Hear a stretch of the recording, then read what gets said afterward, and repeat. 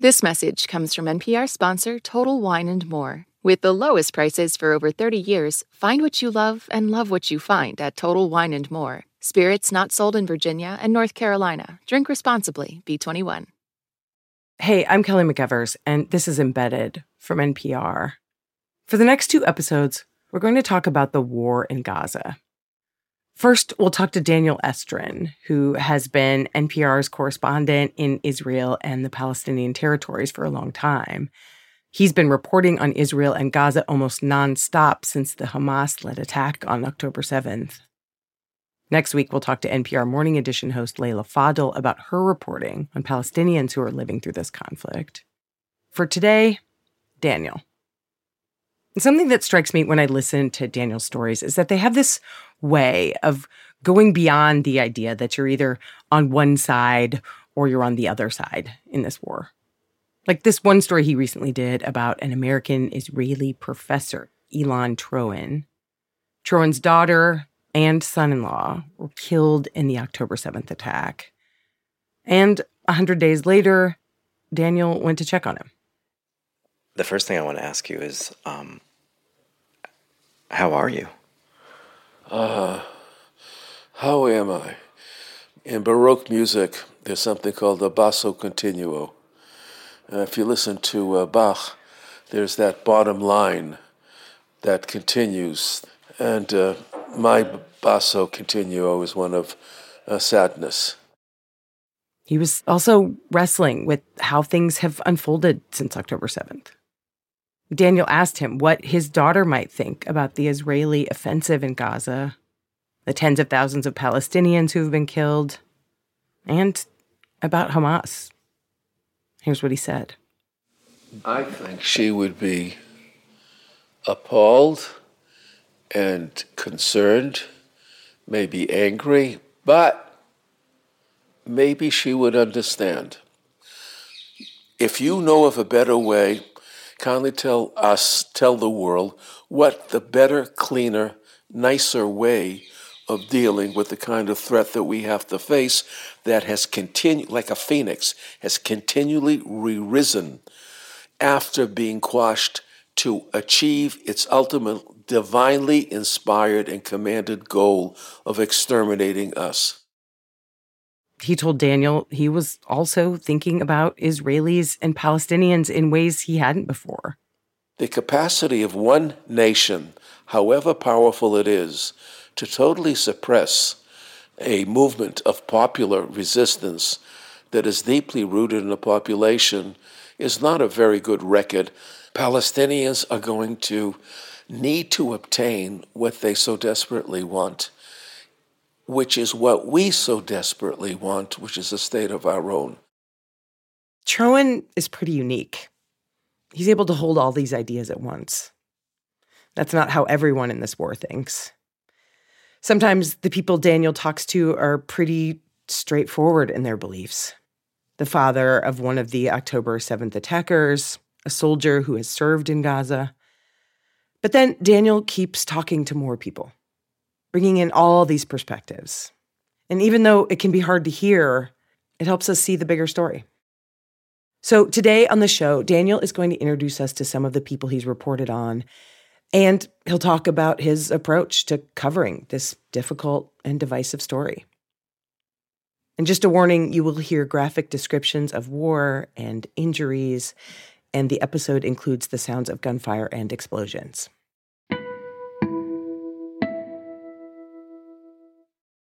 We'll be right back.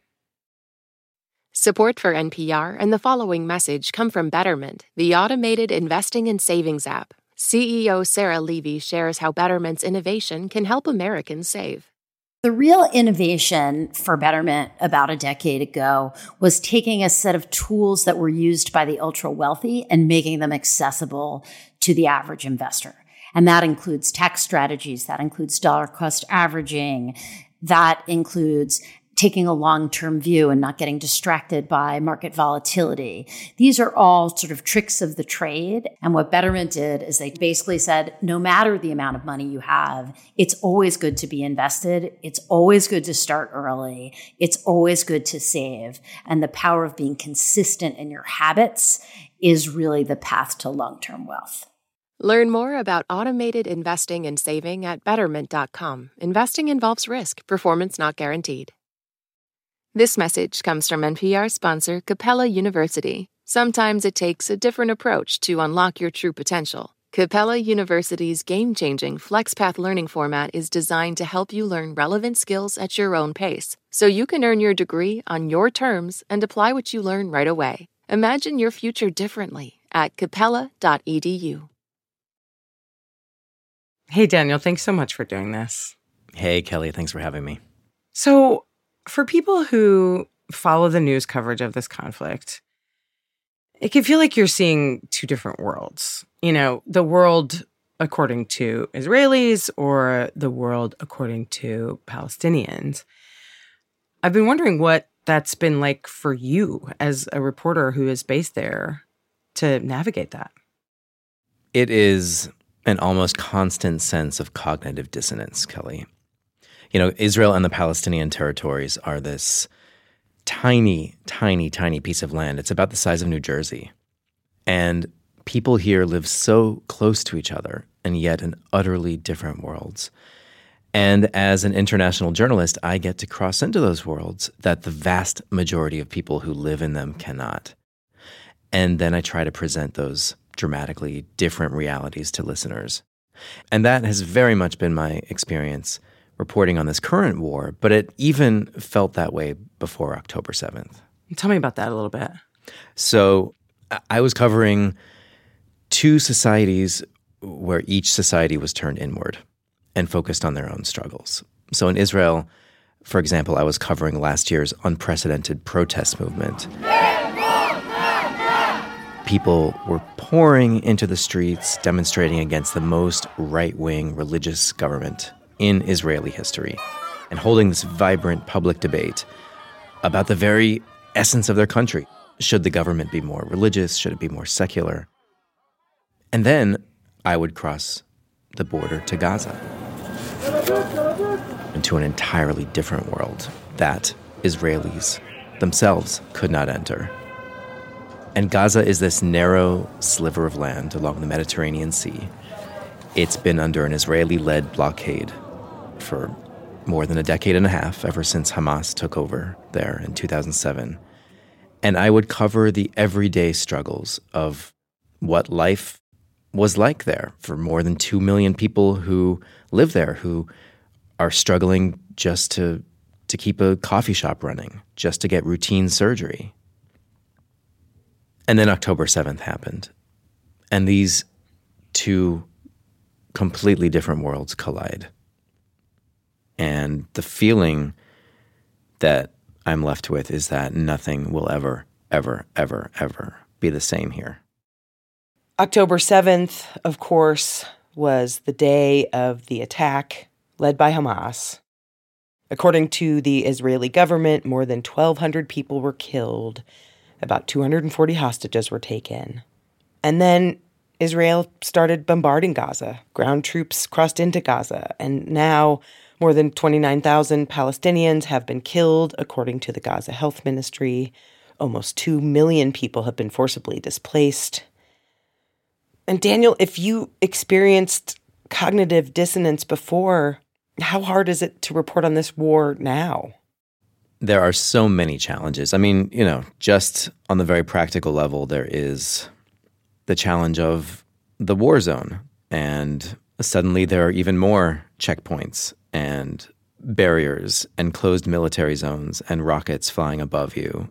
But I think one of the big challenges is the challenge to find stories of actual people at the center of all this and really putting a face to the people who are living the war and the people who are waging the war. So tell us about some of these people. How did you find them? A few weeks after the war started, the kibbutz communities that had been attacked along the Gaza border, the military started opening up these areas for journalists to see. And the Israeli government was bringing journalists down in buses. So my team and I boarded this bulletproof bus, and there were probably 100 other journalists crowded onto this bus. And we were all corralled into this one kibbutz that had been attacked. And while the government spokesman was giving his speech, my team and I started wandering off.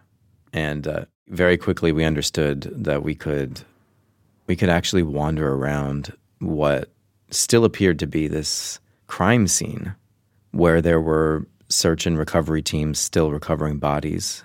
I mean, there wasn't even police tape. We were just crossing into homes that had been attacked just a few weeks before.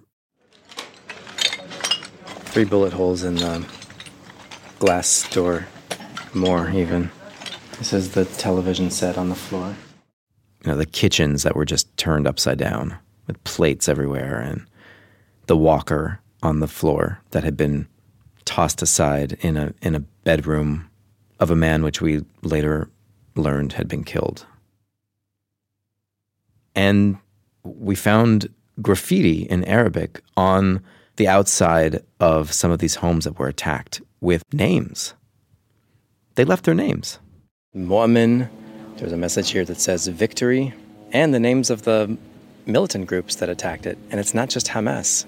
You see here the Al-Quds brigades. That's the militant wing of Islamic Jihad, a smaller militant group inside Gaza, spray painted in blue and brown and green.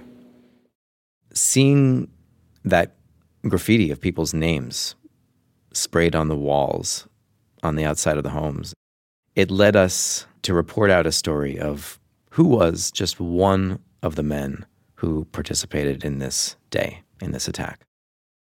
And we managed to flesh out the contours of Mohammed. A producer for NPR, Abu Bakr Bashir, spoke with Mohammed's neighbor, who had known him for a long time. And he found out that Mohammed had made it a mile or two inside Israel on October 7th before he was shot by Israeli aircraft. And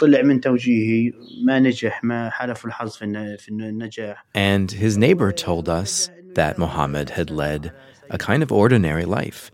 He didn't finish his high school matriculation exam. He'd worked as a taxi driver. He tried to start a business selling food products. He had gotten married. He had a lot of friends and family at his wedding. But everyone in the family and everyone in the neighborhood knew he belonged to the militant wing of Islamic Jihad. His father told us, "May God be merciful with him. To be a martyr is a huge thing, and this is what he pursued. I hope God accepts him as a martyr." So we dug deeper. We wanted to understand what motivated people like Mohammed to take part in the October 7th attack. And we spoke to a political analyst in Gaza, Muhammad Abu Sada, and he laid out the context. Aggression against the Palestinians for the past 75 years, I believe, is the driving force behind why many Palestinian youth join Hamas and join the fight against Israel.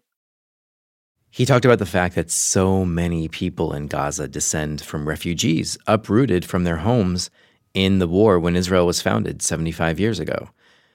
He spoke about the failed rounds of peace talks that drive support for armed resistance to Israel.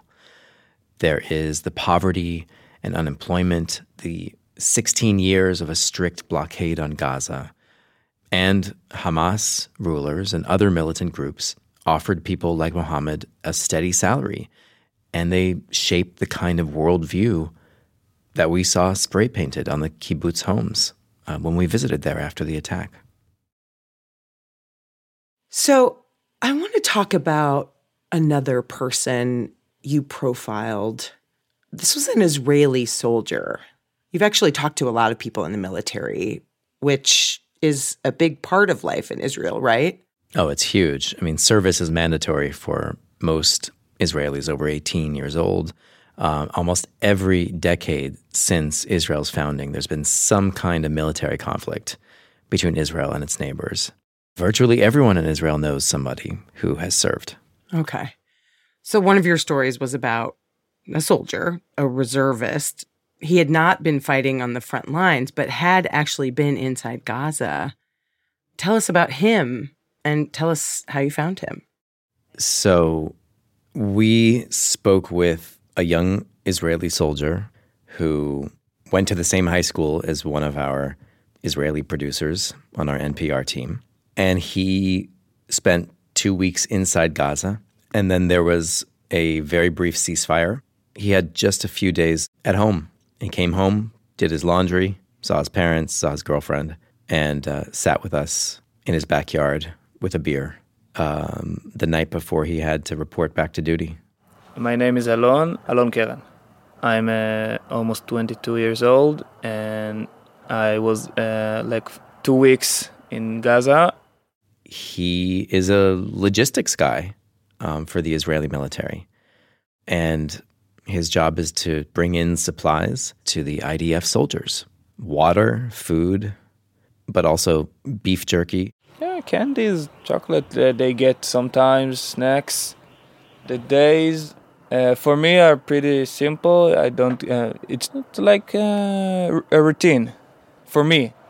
We wake up, we drink the coffee. You can see the beach, and it's nice. Have you seen any of the Palestinians? No, not one. Most Palestinians had already been ordered to evacuate the area, right? So he didn't see any people. That's right. The homes he had been sleeping in, Palestinians had fled. They were sleeping on the ground on cots, and all the windows were blown out. And he said the flies gathered on his feet at night and in the morning, and that bothered him. And then they were moved to this other building, which he couldn't tell was it a home. It was weird. Maybe it was a pool house. I've been to homes along the beach where there are pools. It's not homes, but it's beach clubs in Gaza. And in his off-the-cuff way, he described this utterly changed, conquered landscape.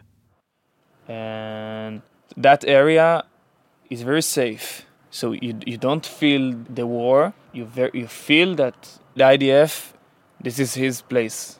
So it's not Gaza anymore. The one time I felt like he opened up and I could see his inner world is when we spoke about the Israeli hostages being held in Gaza. And he said, sometimes I'm in Gaza and I imagine captives somewhere near me. They're being held and I don't know where they are, but maybe they're close to where I'm sleeping. It feels very weird that because of Gaza Strip is very small. When I'm in Gaza Strip, I said to myself, there is 250 Israeli civilians probably very close to me. His own neighbor down the street from when we were sitting there in his backyard, his own neighbor, who's his age, who he grew up with in high school, is captive in Gaza. And for me, it was just important to see the war through the eyes of a young 21-year-old soldier. This is not a soldier fighting on the front lines. He is a foot soldier. He's without his phone. He's completing his daily missions. And he reflects that kind of sense of disconnect. He's unable to see the wider perspective. You can't understand the big picture. So for me, it's feel right to take part. It's not fun for us. It's not fun for no one. But we have to do it to protect our civilians and to make sure they can live in their cities safe. So you've been telling us about how in your reporting you try to find the people who can help us understand the news. But I wonder, do you get pushback for that? Like somehow just by telling these stories, you're justifying what people are saying? Every day, I received pushback for telling the story of that Israeli soldier while Palestinians are facing what they're facing. I know listeners will hear his story and say, this guy is completely disassociating himself from the horrors of the war that his own army is inflicting. And he's bringing chocolate and beef jerky into Gaza, and Palestinians are waiting hours in line for bread, and you're giving him a platform, and we're hearing his voice talk about that. And the story of Muhammad, the attacker, who was killed on October 7th during the attack on southern Israel. An Israeli acquaintance of mine, I sent her that story, and she said, "I'm sorry, but my capacity for empathy ended on October 7th."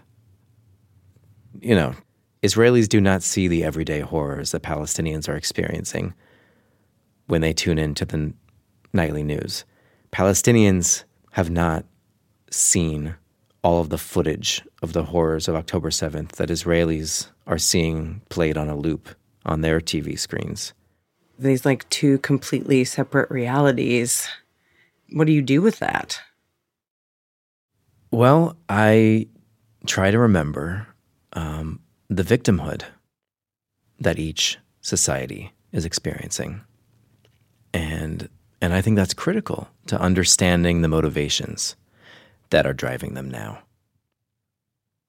I was driving a few weeks ago in Tel Aviv, and our producer in Gaza, Anas Baba, had just sent me some voice recordings he had gathered of Palestinian families whose children were killed in one of the latest bombardments. And so I'm driving, and I'm listening to the wailing of a woman whose son had been killed in this massive Israeli bombing campaign.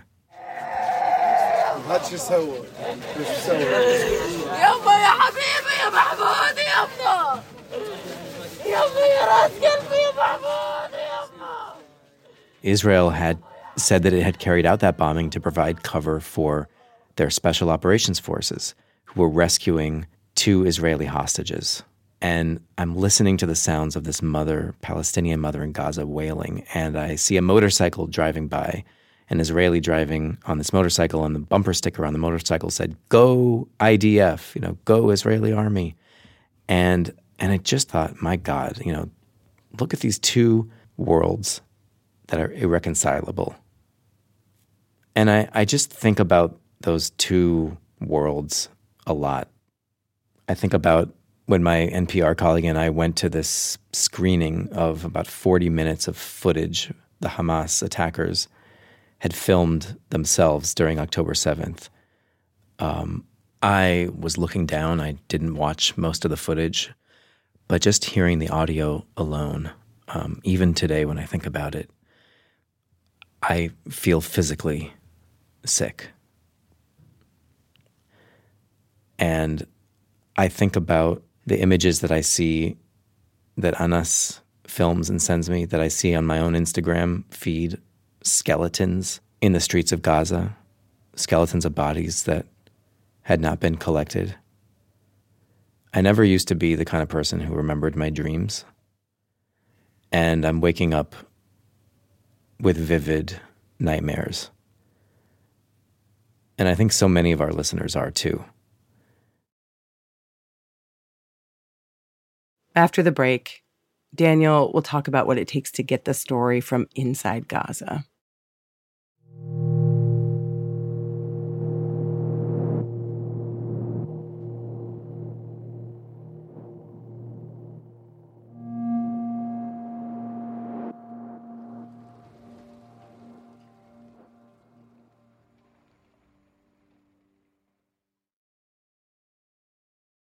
Support for NPR and the following message come from IXL Online. Is your child asking questions on their homework you don't feel equipped to answer? IXL Learning uses advanced algorithms to give the right help to each kid, no matter the age or personality. One subscription gets you everything. One site for all the kids in your home, pre-K to 12th grade. Make an impact on your child's learning. Get IXL now. And NPR listeners can get an exclusive 20% off IXL membership when they sign up today at IXLlearning.com. Support for NPR and the following message come from Rosetta Stone, the perfect app to achieve your language learning goals no matter how busy your schedule gets. It's designed to maximize study time with immersive 10-minute lessons and audio practice for your commute. Plus, tailor your learning plan for specific objectives like travel. Get Rosetta Stone's lifetime membership for 50% off and unlimited access to 25 language courses. Learn more at rosettastone.com/NPR.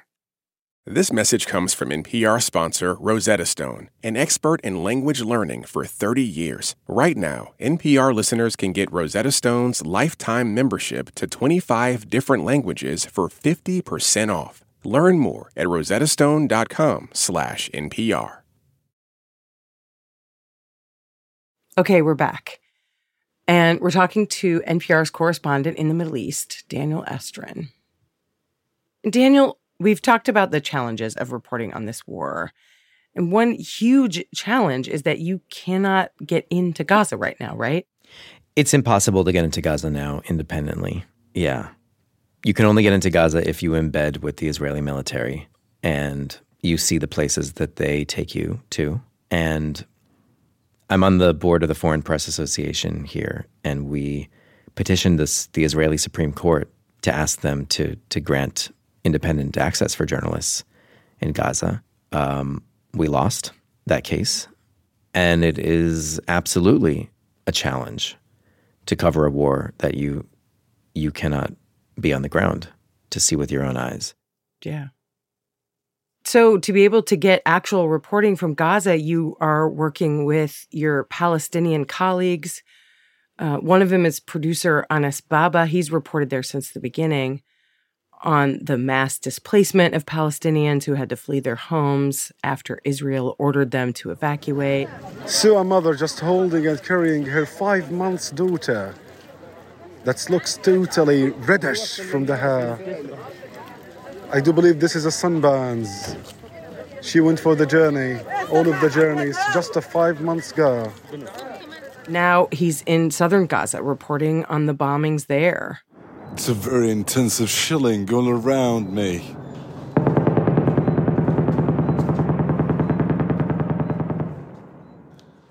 Anas isn't just reporting the stories of so many people getting killed. I mean, he's trying to stay alive himself through all of this. The Committee to Protect Journalists says a record number of journalists have been killed in Gaza. I mean, how does Anas talk about all this with you? Anas is really, he maintains his composure incredibly. And he is living through the most extreme conditions. Early in the war, he and his family fled Gaza City, where they live, and they moved to his uncle's building in Rafah, in the southernmost part of Gaza. And as the Israeli military went from North Gaza to Central Gaza, approaching South Gaza, all this extended family started coming to the house where he is sheltering, sleeping in a room with several other men, small room. His dad's there. Hey, Anas. I speak to Anas on the phone basically every day, and sometimes he'll give me an update on how he's doing. Are you still living in a house with 70 people? Now with a 120. Oh my God. How many bathrooms? We do have 5 bathrooms, and we do have each family needs to clean the bathroom 3 times a day. There's a routine and everything? We have a routine for the bathroom cleaning. We have a routine for who's going to make the dough tonight. We have a routine for which family is going to make the lunch and what exactly is the lunch going to be. We are now relying on rice and flour. So Anas and his family have to deal every day with just the basics of food and internet. How does he connect to us and send us the audio and the video and the photos he's been taking? And then there's the war itself, which can surprise you. When all of a sudden there's a blast of an Israeli bomb. And this bomb has landed close to where he is, and he's described jumping into the car, driving through the fog of an airstrike where the debris is still in the air, and you can't even see outside the windshield. And he followed the flashing red light of the ambulance in front of him to the site of one of these bombings. People are saying that they can spot a leg under a car that's totally flown away. and maybe he's under the car and all of the rebels. They lift the car using a bulldozer. I can't tell you the number of bodies he's seen piled up at the hospital, at the morgue, the young children who are sheltering at hospitals, who are witnessing these scenes of more and more and more and more bodies being brought in. Unfortunately, I can tell that he's a young boy, and he's totally turned into pieces.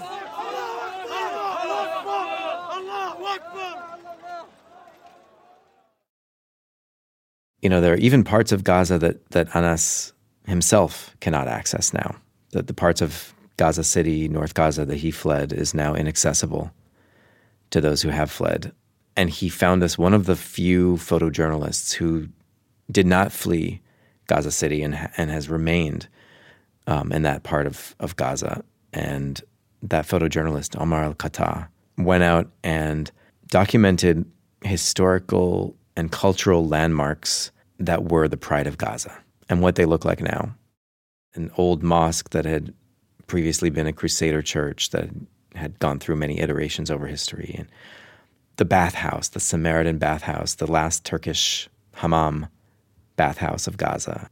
And almost every single one of these beautiful places that I myself have visited in the past and reported on are gone now.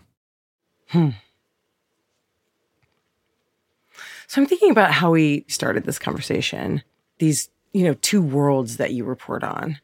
Is there a story where you were able to kind of bring a perspective from each of these worlds into the same place? Yeah. It was a radio story about radio. When you drive here, you turn the radio dial and you can flip between Israeli and Palestinian radio stations so easily. I mean, the airwaves are literally crossing each other in the same tiny geographical space. And I reported a story about Israeli radio stations that are broadcasting to Gaza to try to reach hostages in Gaza, because some hostages that were released earlier in this war said that they had heard Israeli radio in captivity. היי, קוראים לי גיל דיקמן מתל אביב. השבוע נפרדנו מכנרת גת, בת 68 מקיבוץ בארי. This is a recording of Gil Dikman.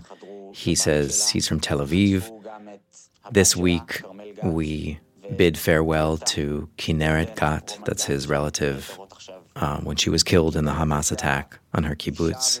He says she loved to sing, she loved to travel. 2 of his relatives were taken hostage, and one of his relatives was released from captivity, and she said that she had heard that broadcast when she was in Gaza on the radio, and that hearing his voice had given her strength. She said that was one of the most important things for her while she was in captivity, keeping her strong, knowing that her husband and child are still alive, and that we fight for her. Similarly, Palestinians are broadcasting messages to their loved ones in Israeli jails. They've been doing this for years, radio programs that the airwaves do reach Israeli jails where their loved ones are being held. السلام عليكم أنا ديما علاء الدين علي ابنة الأسير البطل علاء الدين علي. This is a voice message from 18-year-old Dima Ali. It was broadcast by a Palestinian radio station. She hoped this message would reach her father, who was taken away by Israeli soldiers 5 days into the current war. She says, "Hi, Dad, don't worry about us. Everything's okay. I hope you're well." وإن شاء الله الفرج القريب إلى كل باقي الأسرى إن شاء الله تكلكش علينا بالمرة الحمد لله وضعنا تمام. Hundreds of Palestinians are broadcasting messages like these now on the radio. Except now Israel says that during this war it has confiscated the radios inside jails. We have no connection to reach to him or to speak with him. Where's the human rights? Where is the prisoner rights? Even the lawyer can't reach to him. These are 2 peoples using the radio to try to reach the people they love.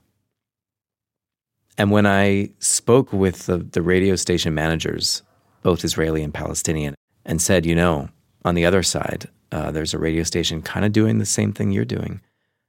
They resisted that comparison. But I think this story encapsulates so much truth of the reality now, because they're not speaking to each other. They are speaking to their own people in pain in very similar ways, almost in a mirror, mirroring each other. And no connection, no communication between the two, and no sense of sympathy or interest in putting their pain side by side.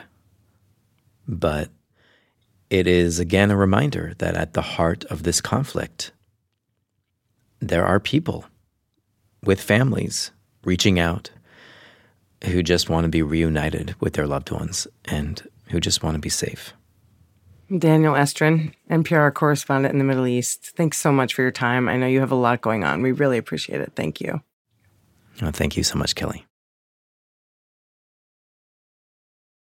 On the next episode of Embedded, NPR's Layla Fadel will bring us the story of a Palestinian college student whose world has been blown apart.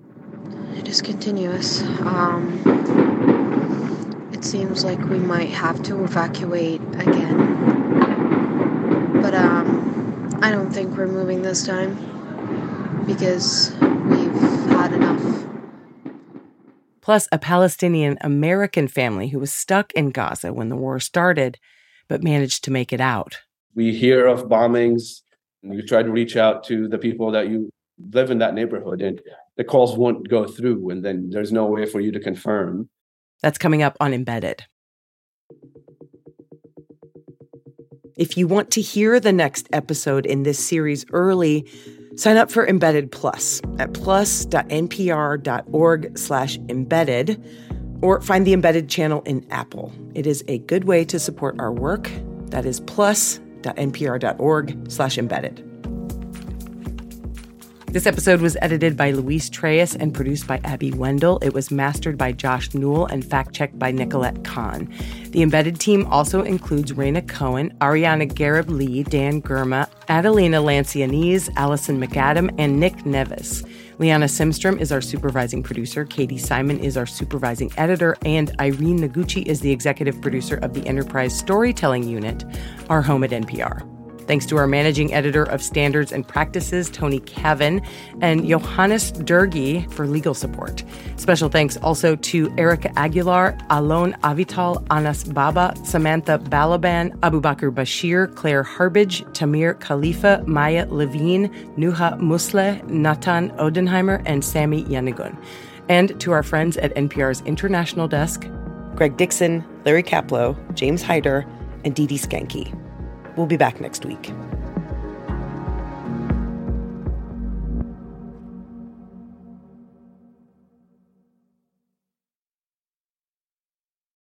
Support for NPR and the following message come from IXL Online. Is your child asking questions on their homework you don't feel equipped to answer? IXL Learning uses advanced algorithms to give the right help to each kid, no matter the age or personality. One subscription gets you everything. One site for all the kids in your home, pre-K to 12th grade. Make an impact on your child's learning. Get IXL now. And NPR listeners can get an exclusive 20% off IXL membership when they sign up today at IXLlearning.com.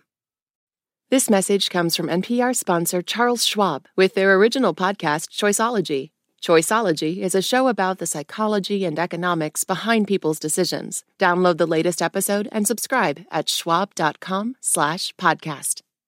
Last year, over 20,000 people joined the Body Electric study to change their sedentary, screen-filled lives. And guess what? We saw amazing effects. Now you can try NPR's Body Electric Challenge yourself.